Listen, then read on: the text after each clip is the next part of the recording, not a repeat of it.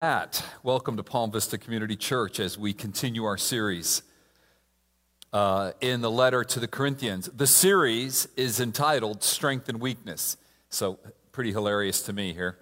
And it's Paul laying down a theology of suffering because the Corinthians would see me sitting down right now as weakness, and they would say, we don't want to hear from you. You're not a real pastor. You're not a real minister because you're sick or you're hurting. And they got it totally wrong. A lot of people get that wrong. What they missed and what Paul was trying to tell them is, actually it's in weakness that Christ came to die for our sins, and he rose in strength, but he came as a suffering servant. And they hated that. And they did not like the doctrine of the suffering of Christ. They didn't want to suffer. Corinth was a beautiful city. It was a lot like Miami. It was a port city. It was a wealthy city. It was a sensual city. It was South Beach on steroids. And so Paul comes in as this weak, suffering man who admits his faults. And they said, oh, no. We're going to go after these other apostles who were false apostles. So the entire letter is written, 2 Corinthians, to call them to be reconciled first to God, but the sign of that is to be reconciled to Paul as God's minister, as God's representative. Today's message is entitled Ministers of Reconciliation. Ministers of Reconciliation. So turn in your Bibles to 2 Corinthians 5, verses 11 through 6:2. Ministers of Reconciliation. What is reconciliation? What is a minister of reconciliation? Well, here's what reconciliation is, my friends. In a time where we have more alienation, separation, hatred, hostility, bitterness, estrangement, we need reconciliation. We need ministers of reconciliation. And as Christians, we understand that reconciliation has a ground zero. And the ground zero of that reconciliation is God reconciling us to himself. What we experienced just now in communion is a picture of this. God reconciling us to himself is the beginning of reconciliation. And we're going to see here that God then uses us as ministers of that reconciliation. But listen, that reconciliation, it moves to relationships, it moves to families, it moves to schools, it moves to communities, it moves to workplaces. We're so alienated today, aren't we? Husbands and wives are experiencing alienation. Brothers and sisters are experiencing alienation and separation. Whole communities are being shattered over issues, whether political or racial, justice issues, economic issues. Man, we seem to be alienated on everything. And we need reconciliation. As human beings, we're being wearied and exhausted by the alienation that we're experiencing. It started with COVID. I mean, when you're at home, you feel alienated, don't you?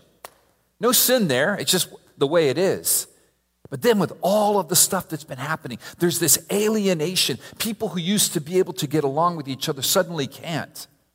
And we're crying out for reconciliation. And here's the good news. God reconciled us to him in Christ. And he's going to be talking here about us being ministers of reconciliation. But before we get to that, I want to give you the background. Because this letter was written to bring reconciliation. Paul was alienated from the church in Corinth that he planted. There was alienation there because they had gone after a false apostles, a false gospel. And Paul is crying out to them. Paul is saying, be reconciled to God. And if you are, you'll be reconciled to me because I'm his representative. And that's the argument, one of the arguments he's making to the original audience here in this text this morning. In fact, look at it with me. 2 Corinthians 2, 5 through verses 11 to 13. Therefore, knowing the fear of the Lord, we persuade others. So Paul is saying, we fear God, now we're going to persuade you. I want to persuade you, church, to be reconciled to me, not because it's about me, but because the gospel I'm preaching is the true gospel. You're going after a false gospel, and as you're reconciled to me in this gospel, you're being reconciled to God. We persuade others. But what we are is known to God, and I hope it is known also to your conscience. He's saying, you know who we are. You know who we are, and God knows who we are.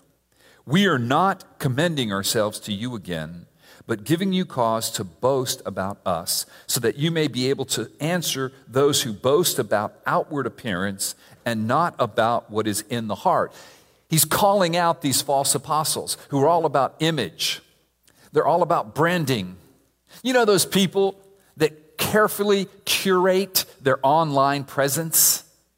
So they produce an image to you of a life that is a bunch of baloney. The 3 seconds they're happy are the 3 seconds they take the picture. And they curate that. That's what today's all about. Branding, online imaging. The apostles back then, that's what they were all about. Image is everything. I mean, they were South Florida to the max. Your life could be an absolute mess, but if your car looks good, you just got it detailed, you got $400 shoes, you got the nice chains going, you have the perfect haircut, right? And you're miserable. And you're broke, because all that stuff costs a lot of money. Got the perfect rims, whatever it is. And Paul is calling them out. He's saying, those are false apostles. They boast about outward, but not about inward. We're all about inward. Verse 13. For if we are beside ourselves, it is for God. If we are in our right mind, it is for you. All Paul is saying there is, I am beside myself privately to God in prayer, crying out, oh God, bring reconciliation. I'm praying like a crazy person privately to God that he would reconcile us in Christ. You might be praying like that. I know I'm praying like that about a couple of people that are alienated from me because they've departed the gospel. But he says, when I'm with you, I'm in my right mind. I want to share the gospel. So that's the background. Now, how do we apply it to today? What is God saying to us in the 21st century? Here's what I think God's word is to you, my friend. God is speaking to you right now. Please see the finger of God behind me pointing at you. Please hear the voice of God behind me speaking to you. And this is what I think God is saying to you on the screen. We are God's ministers of reconciliation. We are God's ministers of reconciliation. Now, how can that be, Al? Well, the reason that can be, the reason we can be empowered to be ministers of God's reconciliation or God's ministers of reconciliation in a time of such great alienation and separation is because God gives us two amazing gospel truths in this text. I would say to you that these two truths, these two gospel truths in this text make the top 10 list of any gospel truths list. In fact, I think they make the top 5. I would argue that one of them is the top.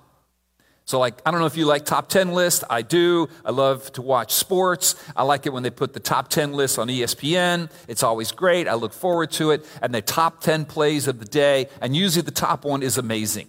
Well, we've got the top 10 here of gospel truths that empower you, my friend, to be a minister of reconciliation. You may not feel like you can be. You may feel weak. You may feel alienated. You may feel the separation. You may feel like, man, I'm engulfed in all this, Al. But God, through these gospel truths, is fashioning you and empowering you to be a minister of reconciliation. And oh, do we need reconciliation. Let me be clear. It starts with reconciliation to God. But then it moves out to reconciliation with one another. Every alienation, every separation on earth has as its foundation an alienation and a separation with God. When there's a problem here, there's going to be problems here. And you fix the problems here with the problem here. You put a Band-Aid on it if you don't deal with this problem. You fix it if you deal with this problem. All right, so here are the two top 10, I argue top 5, maybe even number 1, gospel truths that empower us to be ministers of reconciliation. Number 1, Christ's love controls us. Christ's love controls us. Let's read together 2 Corinthians 5:14 and 15. On the screen. For the love of Christ controls us, because we have concluded this, that one has died for all. That one is Jesus. And the all are all his elect. Therefore, all have died. And he died for all, that those who live might no longer live for themselves, but for him who for their sake died and was raised. This is top 10. Jesus on the cross died for all of his people to set them free from Satan, from sin, from death. He died and rose, and from self. What? Yes, from self. Jesus died to set us free from the tyranny of Satan, from the bondage of sin, from the fear of death and the bondage of death, and from the bondage of self. Because from the beginning, at its core, sin is selfish. Sin is anti-relational. Sin is anti-relational. Sin is all about me. I could care less about you. I'm going to do me. If you like me, great. In fact, I demand you to like me. I demand you to agree with me. And if you don't, I'll either X you out, I'll take you out, or I'll just curse you out, or all three at the same time. So Jesus died and was raised to set us free from that tyranny. This is a cornerstone gospel truth. It dates back to Egypt when God delivered Israel from Pharaoh, a picture of Satan, and from bondage in Egypt, a picture of sin and the bondage of sin, and from death as they went through the waters. And David so greatly preached when they were going through the waters that could crush them in the Red Sea, and the waters are just going like that. We saw those waters on Saturday, and they walked through those waters, and he led them like a little lamb through death. And waters is a picture of baptism out into the promised land, and delivering them from self as well. Jesus died and rose from the dead, and that is the proof of his love for us. Look again at verse 14. I want to be very clear with this. Put it on the screen. For the love of Christ controls us. What does that mean? Does that mean my love for Christ? No. Look at it carefully. For the love of Christ. It doesn't say for the love for Christ. For the love of Christ. This is a greater truth. This is a top 10 gospel truth. Jesus Christ put his love on you, and you did not deserve it. Jesus put his love on you. And that love, according to this text, should control you. And here's the question. Which love, what love controls you? Because there's competing loves. And guess what the biggest competitor for the love of Jesus being on you is? The love of you being on you is. I love me. Hey, listen. Ralph, I'm tired of talking about me. Why don't you talk about me for a while? When you get a picture, a group picture, and you're in it, who's the first person you look for? Come on, don't look at me like that, okay? You know it's the truth. We are chronically narcissistic, selfish. But there's a greater love. It's the love of Christ for you when you were not worthy of it, when you were filthy and arrogant and cruel and brutal and violent, when you were an adulterer and a murderer in your heart, when you were unfaithful and a betrayer, when you were a coward.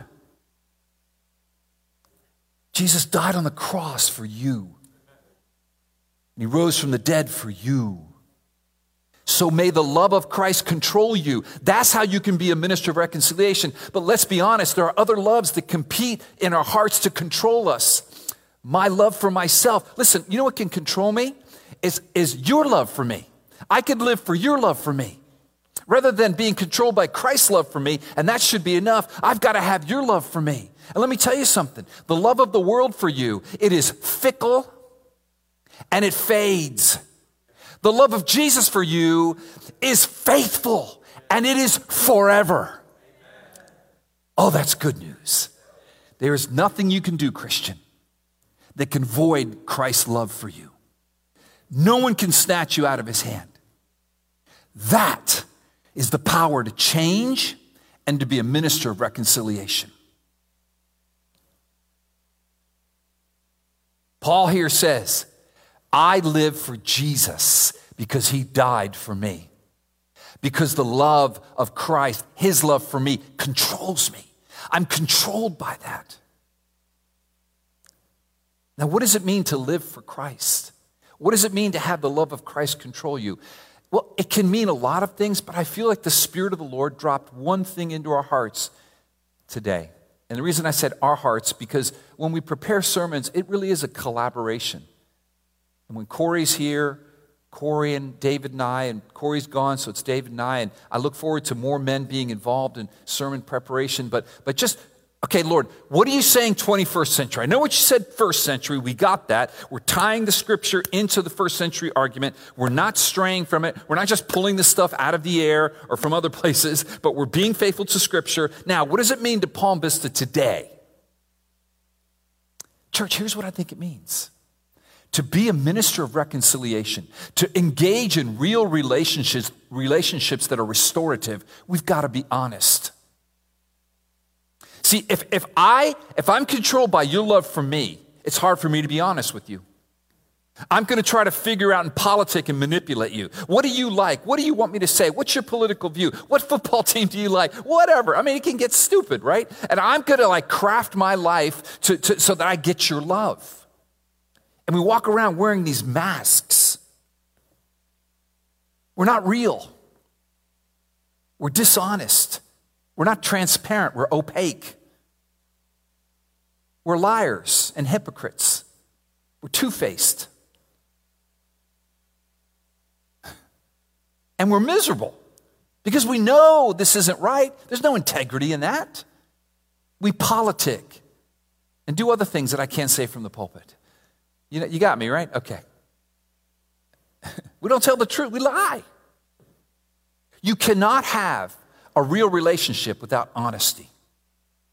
And you can only be honest if you're secure in Christ's love for you. Because you know that you can be honest, because even if you do offend the other person, or even if they don't, they walk away from you, or they don't accept who you are in Christ, you know that Christ loved you, and you're stable in that. It's still going to hurt, but you're honest.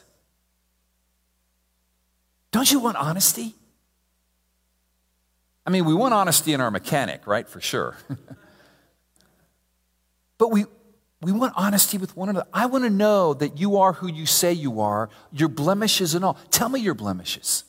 Sometimes the most endearing thing you can do is to be honest about your weaknesses. That's what Paul's trying to say to them. Because when I'm weak, I'm strong.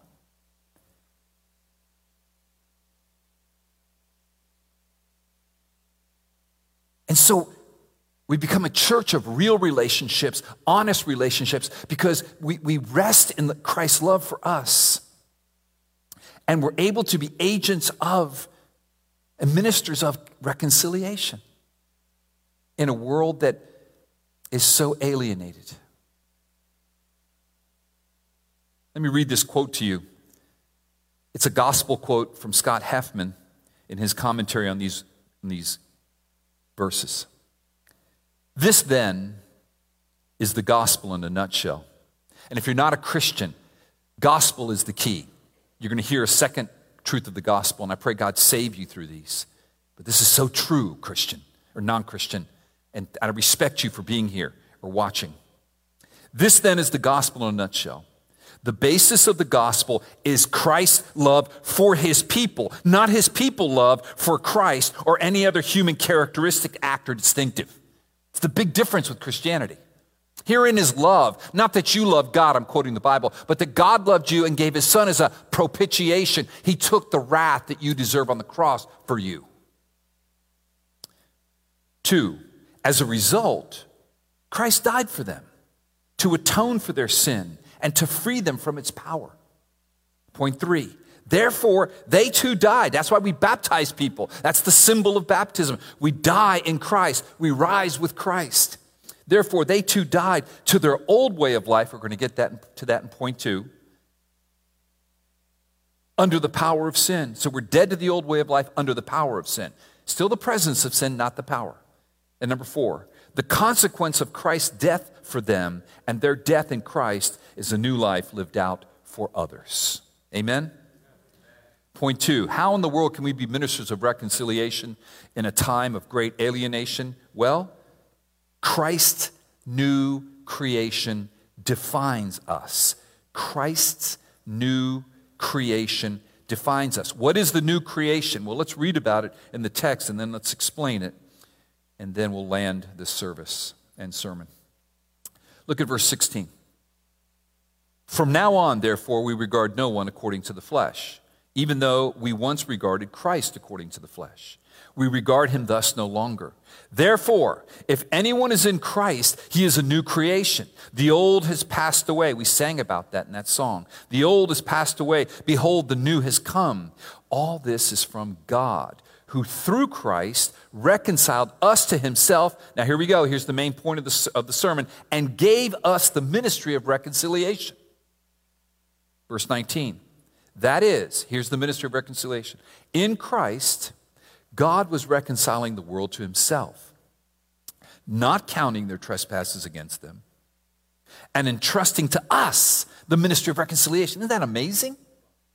Verse 20, therefore, we are ambassadors for Christ. I love it that Seth used that word ambassador. You use that word, Seth, ambassadors. Absolutely, it's right from the text. We're ambassadors for Christ. Verse 20, God, literally, as Seth said, God literally making his appeal through us. Isn't that amazing? We implore you on behalf of Christ, be reconciled to God. For our sake, and here's, I think, the number one truth in Christianity. Here's the number one gospel truth for me in my top 10 list. For our sake, he made him, Christ, to be sin, who knew no sin, so that in him, Christ, we might become the righteousness of God. Mind-blowing. This is called the substitutionary atonement of Christ.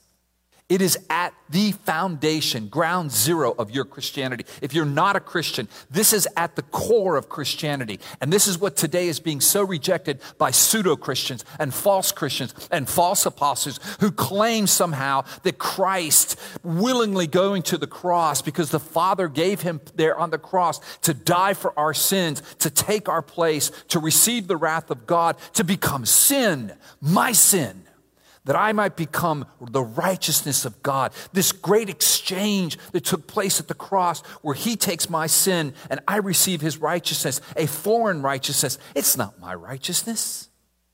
It is Christ's righteousness that is imputed to me, that is made good to my account, that is put into my bank account, and I had nothing to do with it, that is given to me as a status in law, not guilty, though I am guilty.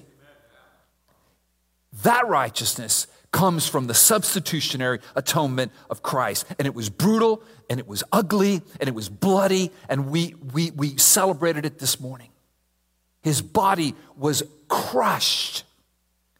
His blood was poured out in a real way. He really died. But then he really rose from the dead. Hallelujah. Hallelujah. To reconcile us to God, but that's not the end, that we might be ministers of reconciliation. That's what it says there. It says, stop living in the old, live in the new, because in the new, you are a minister of reconciliation. Now, what is this old and new? Here's what it means. When Christ came, history divided. When Christ came, boom. He inaugurated the kingdom of God. Everything before Christ is old. Jesus came to replace the old system of sacrifice that the Jews had to atone for sin, the old temple system where that's where you met with God. Jesus is now the sacrifice. Jesus is now the temple where you meet with God. The old is gone. Now we're in the new. This is the age of the Spirit. God gives his Holy Spirit to us because of what Christ has done. So what he's saying to them is the old is gone. The new has come. Stop living in the old, live in the new. The old age has come, has gone. The new age has come. Live in this age. Live in Christ. Christ inaugurated the kingdom at his coming, his death and resurrection. He will consummate or conclude or bring the kingdom to full fruition at his second coming. We live in the in-between time. Theologians have called this the already not yet. So between his inauguration and his consummation, we are ministers of reconciliation because there's so much alienation.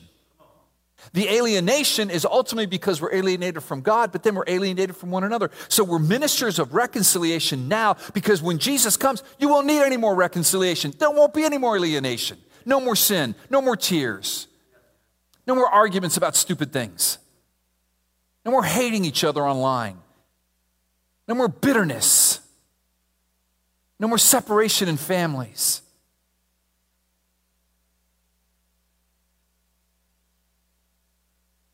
Paradise will be restored, but not yet.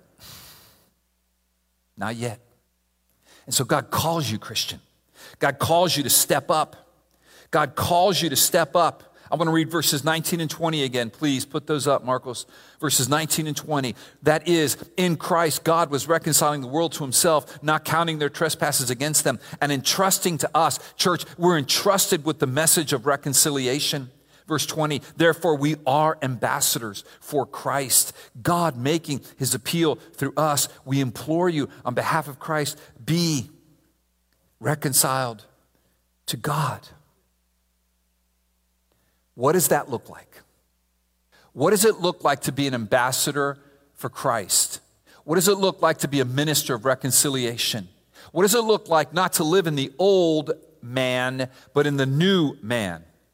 What does it look like to live as the new creation you are? To be defined by what Christ says you are. Not to be defined by what the world says you are, by how you look or what you drive or your job or your bank account or the color of your skin or the language you speak or your political views or your university you graduated from. What does it look like to be defined by the new creation?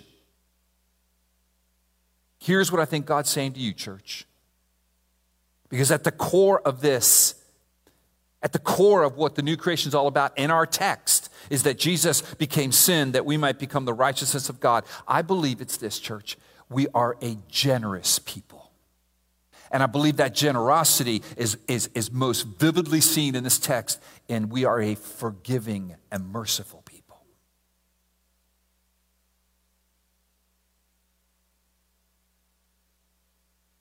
Because Christ forgave me and was merciful to me, because he became sin, my sin, that I might become the righteousness of God. He's calling us to be generous. And I think specifically, church, and this is for some of you, he's calling you to forgive and be merciful.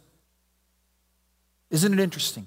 When Moses said, God, who are you? Can I see your face? He says, I'm not going to show you my face because you'll die, but I'll tell you who I am. I am merciful to whomever I will be merciful.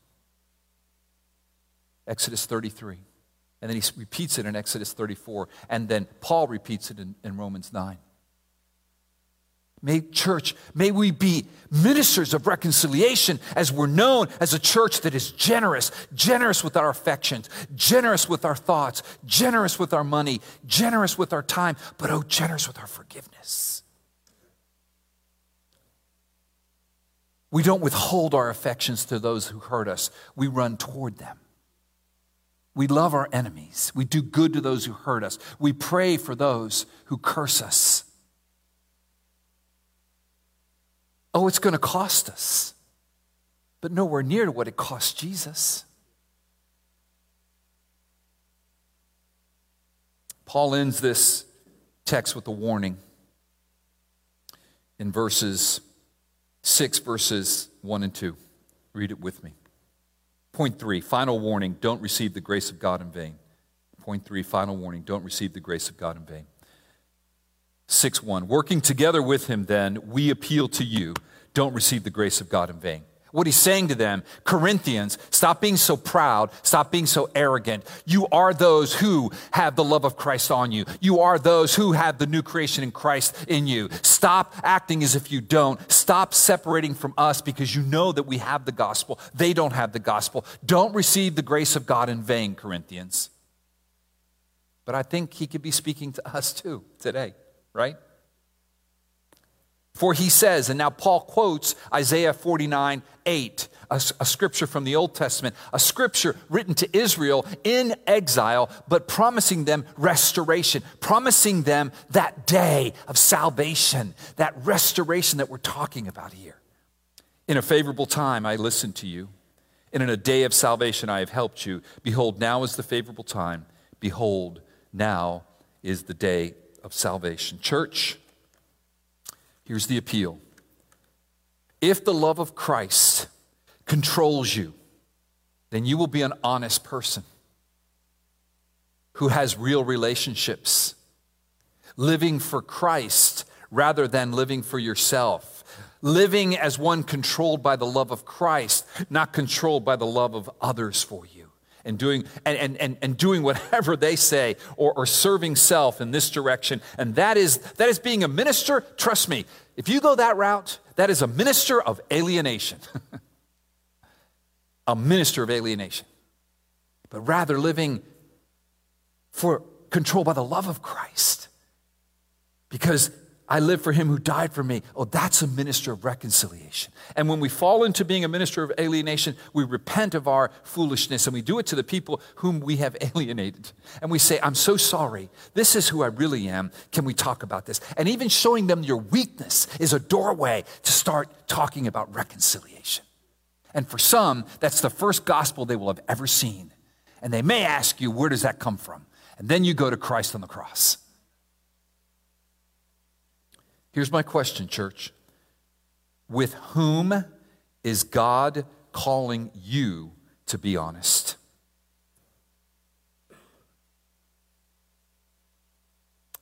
Second point of application here at the end. If the new creation in Christ defines you, my friend, then you will be a generous person who is willingly and freely forgives others, even as Christ has forgiven you. Here's my question for you. Whom is God calling you to forgive? Or perhaps just show some generosity of spirit, some affection, or something else. You've been stingy with it because they have angered you. And maybe they have rightly sinned against you. Not rightly, but you're right, they have sinned against you. But God is calling you to stop living in the old age, the eye for an eye and the tooth for a tooth age, and live in the new age of the Spirit and of the cross and of a Savior crucified but risen for you and for me. Let's pray as the worship team joins me. Lord, I thank you for your love that you set upon us. I thank you that you died and rose for me to deliver me from what I could never be delivered from. Satan, sin, death, your wrath, your righteous punishment against the wicked, that would be me prior to Christ, every human prior to Christ's mercy. Thank you that you died to set me free from that. And thank you that you died to set me free from the self, from the egotistical self and craving the love of others and being a minister of alienation, sowing discord and alienation and separation everywhere I go, demanding my own way, using people to get things. Jesus, thank you that you've transformed me to someone who would use things to help people. May we be a church that's honest. so that we'd have real relationships that are restorative, not fake relationships that are destructive and defrauding.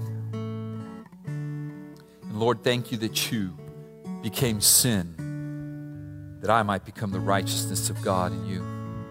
I'll never understand that. I'm so filthy. I know my own sin. I know it better than anybody in this auditorium, anybody. I know what's in my heart. And Jesus, you knowing that, died for me, took my sin, horrible sin, gave me your righteousness. Lord, I pray that that would transform me, that this new creation would define me, that I would not fall into the trap of being defined by what the world says about me, what other people try to define me as, but I would rest in how you've defined me. And I am now free to be generous, even to those who are stingy, to be kind to the evil and ungrateful. Oh, Lord, wasn't that me at one point? So hard to be kind to the ungrateful, the rude and the arrogant. But you were kind to me. Help us to be ministers of reconciliation as we are generous and forgiving. In Jesus' name, amen. Stand with me, please, and sing this song. This song is this sermon. Marcos, put verse 2 up, please. Now, put verse 1 up. What reason have I to doubt? Why would I dwell in fear when all I have known is grace? Listen, if you've known grace, I pray that you would not have known it in vain. My future in Christ is clear. Verse 2, my sins have been paid in full. Yes, they have. There's no condemnation here. Oh no, it's in Christ. Christ was condemned that we might be accepted and affirmed. I live in the good of this. My Father has brought me near. I'm leaving my fears behind me now. And then the chorus, the old is gone. Yes, it is. The new has come, Christian. And if you're not a Christian, bow your knee, repent, believe in Jesus, and the old will be gone, and the new will appear. You'll be one of God's children. You'll be in the kingdom of God that is eternal. The new will come. I pray that for you. What you complete, Jesus, is completely done. We're heirs with Christ, the victory won. What you complete is completely done. Let's sing that now, Gary.